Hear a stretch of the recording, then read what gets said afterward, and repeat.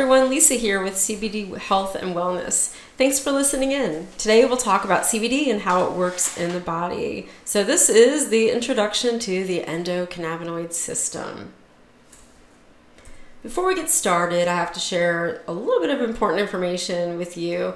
I am not a doctor or a healthcare provider, so none of the information in this presentation should be construed as medical advice. All of the information in this video is scientific and it is research-based, and it is for educational purposes only. CBD is a very safe substance and it's remarkably well tolerated.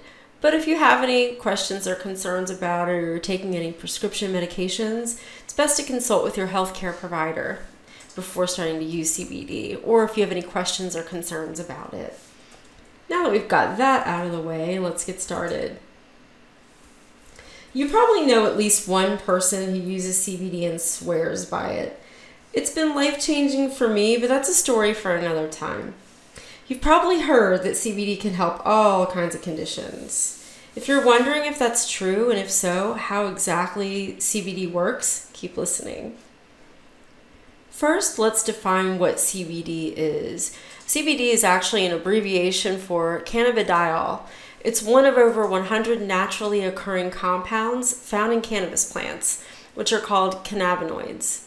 CBD is a safe, non-addictive, non-intoxicating substance that offers significant therapeutic benefits. The list of conditions research has shown CBD can benefit is really long, as you can see, and it includes autoimmune diseases, pain and inflammation, neurological conditions like epilepsy, Alzheimer's, Parkinson's, and multiple sclerosis, cancer, anxiety and depression, migraines, arthritis, motion sickness, menstrual pain, osteoporosis and bone health, insomnia and sleep disorders, diabetes, obesity, autism and ADHD, PTSD, addiction, gut disorders like Crohn's, colitis, IBS, and IBD, heart disease, skin disorders, antibiotic resistance, stress, traumatic brain injury, and overall wellness. There are three main types of CBD.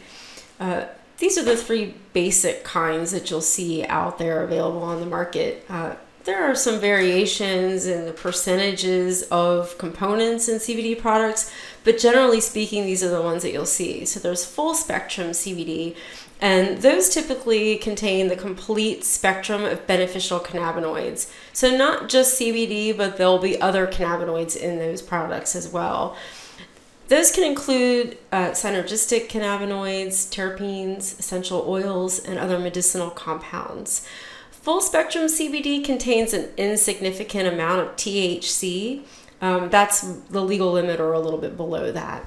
So CBD will not get you high. None of these products will, at least. You, of course, can buy products if you live in a place where those are legal and available that contain THC. But generally speaking, the CBD on the market, it doesn't really contain much at all. Then there's broad spectrum CBD.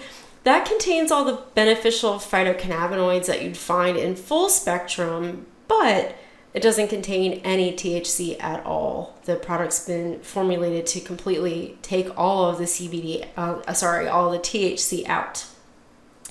Zero High CBD or isolate CBD, our brand is called Zero High, but you'll see these referred to as isolates, are made using a purified form of pharmaceutical grade CBD isolate. So as you can imagine, isolate, by that we mean it's isolated.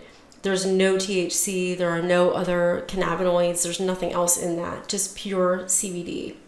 There's not even a trace of THC in that product either. You're probably wondering why CBD can work so well for so many different health concerns. How is it that this one product can help such a wide range of conditions, some of them that seemingly contradictory? And how can a substance be so safe yet so powerful? The answer is that we are hardwired for CBD use. To understand how CBD works in the body, let's now explore the endocannabinoid system. It's science time. Let's dig into some science here. Oh, by the way, speaking of cats, you can use CBD for your pets. Animals also have an endocannabinoid system. Our bodies were built for cannabinoids. We have an entire system designed to receive cannabidiol, or CBD, for the purposes of regulating the body's internal systems. In the 1990s, scientists discovered endocannabinoids, which are natural cannabis-like molecules produced by the human body. They began to realize that cannabis exerted its effects, in part, by mimicking our own endocannabinoids. While trying to understand the effects of the cannabis plant, they discovered a complex cell signaling system and named it the endocannabinoid system, which sometimes is referred to as the ECS, and I will sometimes refer to it that way in this video. The word endocannabinoid stems from the words endogenous, which means a substance or process originating from within an organism, tissue, or cell, and cannabinoid, named for the plant cannabis. The terms endocannabinoid and endogenous cannabinoid refer to the same thing, and they're often used interchangeably. Not only is the ECS a natural bodily system, it's a very important one. You may have heard a lot of claims about the medicinal properties of marijuana or about THC and CBD. Some of these claims may seem to be too good to be true, but research supports many of them. The reason for the far-reaching effects has to do with the wonders of the endocannabinoid system itself. It is believed that the endocannabinoid system, which is present in all mammals and many other animals, evolved in primitive animals over 600 million years ago. Humans and animals naturally synthesize endocannabinoids, which are chemical compounds that activate the same receptors as THC, which is the best known active component of cannabis sativa plants. By the way, that plant family includes marijuana and hemp. Most CBD that you see on the market is made from hemp. Cannabinoids are chemical compounds that trigger cannabinoid and other receptors in the body. More than 100 cannabinoids have been identified in cannabis sativa plants. The two most commonly studied and used cannabinoids are CBD and THC.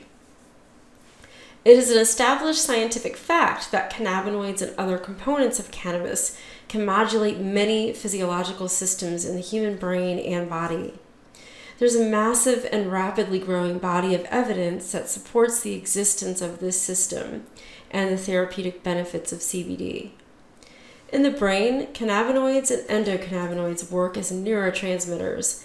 Those are chemical messengers that deliver information from one cell to the next. Neurotransmitters all interact with a lot of different receptors, so they have a lot of different effects. The presence and critical functions of the ECS across many systems in the body, including the nervous and immune systems, explains why such a wide variety of ailments and disease states are responsive to cannabis-based interventions, including the use of CBD. The three main components of the ECS are endocannabinoids, which are the small molecules that activate cannabinoid receptors. Cannabinoid receptors, which are located in the nervous system and throughout the body. Endocannabinoids and cannabinoids bond with them. And enzymes that help break down endocannabinoids and cannabinoids after they're used. These functions all contribute to homeostasis, which refers to the stability of your internal environment. For example, if an outside force, such as pain from an injury or fever, throws off your body's homeostasis, your ECS will kick in to help your body return to its ideal operation. Endocannabinoids and the receptors are found through the body. In each tissue, the cannabinoid system performs different tasks, but the goal is always the same, as we mentioned before, homeostasis, which is the maintenance of a stable internal environment in your body, despite fluctuations in the external environment. The ECS exists and is active in your body even if you don't use cannabis or CBD. Its functioning depends on many factors, including genetics, age, stress, diet, and overall level of health. What are cannabinoid receptors anyway? Cannabinoid receptors sit on the surface of cells and they listen to conditions outside of the cell. They transmit information about changing conditions to the inside of the cell, jump-starting the appropriate cellular response. We have two known types of cannabinoid receptors, CB1. Those are found in the central nervous system, meaning in the brain and nerves of the spinal cord, and CB2. Those are found in the peripheral nervous system, which are the nerves in your extremities, the digestive system, and specialized cells in your immune system. Cannabinoid receptors are believed to be among the most plentiful in our central nervous system, and some researchers believe that we might have a third and undiscovered one as well. CB1 and CB2 are expressed in mammals, birds, reptiles, and even fish. Endocannabinoids can bind to either receptor. The effects that result depend on where the receptor is located and which endocannabinoid it binds to. For example, endocannabinoids might target CB1 receptors in a spinal nerve to relieve pain. Others might bind to a CB2 receptor in your immune cells to signal that your body is experiencing inflammation, which is a common sign of autoimmune disorders. Experts aren't completely sure how CBD interacts with the ECS, but they do know that it doesn't bind to CB1 or CB2 receptors the way that THC does. Instead, scientists believe it works by preventing endocannabinoids from being broken down. This allows them to have more of an effect on your body. Others believe that CBD binds to that receptor that we mentioned before that hasn't been discovered yet. Initially, research suggested that endocannabinoid receptors were only present in the brain and nerves, but scientists later found that receptors are present throughout the body, including our skin, immune cells, bone, fat tissue, liver, pancreas, skeletal muscle, heart, blood vessels, kidney, and gastrointestinal tract. Through those receptors, the ECS helps regulate a lot of important functions, such as appetite and digestion, metabolism, immune function, chronic pain, inflammation, mood, sleep, reproduction and fertility, motor control, temperature regulation, memory and learning, cardiovascular functioning, muscle formation, bone health, liver function, pleasure and reward, stress, skin and nerve function. And about those enzymes that I mentioned before, you might be wondering what role they play. When endocannabinoids have finished their job and brought things into balance within the body, these enzymes come along to break them down and prevent them from going too far and upsetting the balance in the opposite direction. So there are two main enzymes that are responsible for doing this. One is FAAH and the other is MAGL. And we won't get too much into the chemistry there. It's kind of complex, but these enzymes ensure that endocannabinoids get used when they're needed, but not for longer than necessary. This distinguishes endocannabinoids from many other molecular signals in the body, like hormones or classical neurotransmitters, which can persist for many seconds or minutes, or get packaged and stored for use later on. CBD can affect overall levels of endocannabinoids in the brain, and we refer to this as endocannabinoid tone. CBD inhibits the FAAH enzyme, which is explained above, breaks down endocannabinoids to make sure they don't keep working when we don't need them anymore. This means CBD can increase levels by preventing FAAH from breaking things down. Inhibiting the FAAH enzyme has been shown to be a useful strategy for treating anxiety disorders. Some of CBD's anti-anxiety properties may come from its ability to inhibit this enzyme, in other words. When the ECS becomes dysregulated, this is called clinical endocannabinoid deficiency. Experts believe this dysfunction is likely implicated in nearly all, if not all, disease conditions. According to U.S. National Institutes of Health scientists Pal Patcher and George Kunos, Modulating endocannabinoid system activity may have therapeutic potential in almost all diseases affecting humans, including obesity and metabolic syndrome, diabetes and diabetic complications, neurodegenerative, inflammatory, cardiovascular, liver, gastrointestinal, skin diseases, pain, psychiatric disorders, cancer, chemotherapy-induced nausea and vomiting, among many others. When the endocannabinoid system doesn't function properly, our health suffers, in other words. By modulating the endocannabinoid system and improving endocannabinoid tone, CBD and THC can slow, or in some cases even stop, the progression of various diseases. Dr. Ethan Russo, who is a board-certified neurologist and psychopharmacology researcher, believes that many chronic diseases may be caused by clinical endocannabinoid deficiency. In an interview with Project CBD, Dr. Russo explained what a deficiency of endocannabinoid function might look like. If you don't have enough endocannabinoids, you have pain where there shouldn't be pain. You would be sick, meaning nauseated. You would have a lowered seizure threshold, and just a whole litany of other problems. It occurred to me that a number of very common diseases seem to fit a pattern that would be consistent with endocannabinoid deficiency. Especially these are migraine, irritable bowel syndrome, and fibromyalgia. They have common things, they have common factors. They're all hyperalgesic syndromes, meaning there seems to be pain out of proportion to what should be going on. In other words, you can look at the tissues and they look okay, but there's biochemically something that's driving the pain.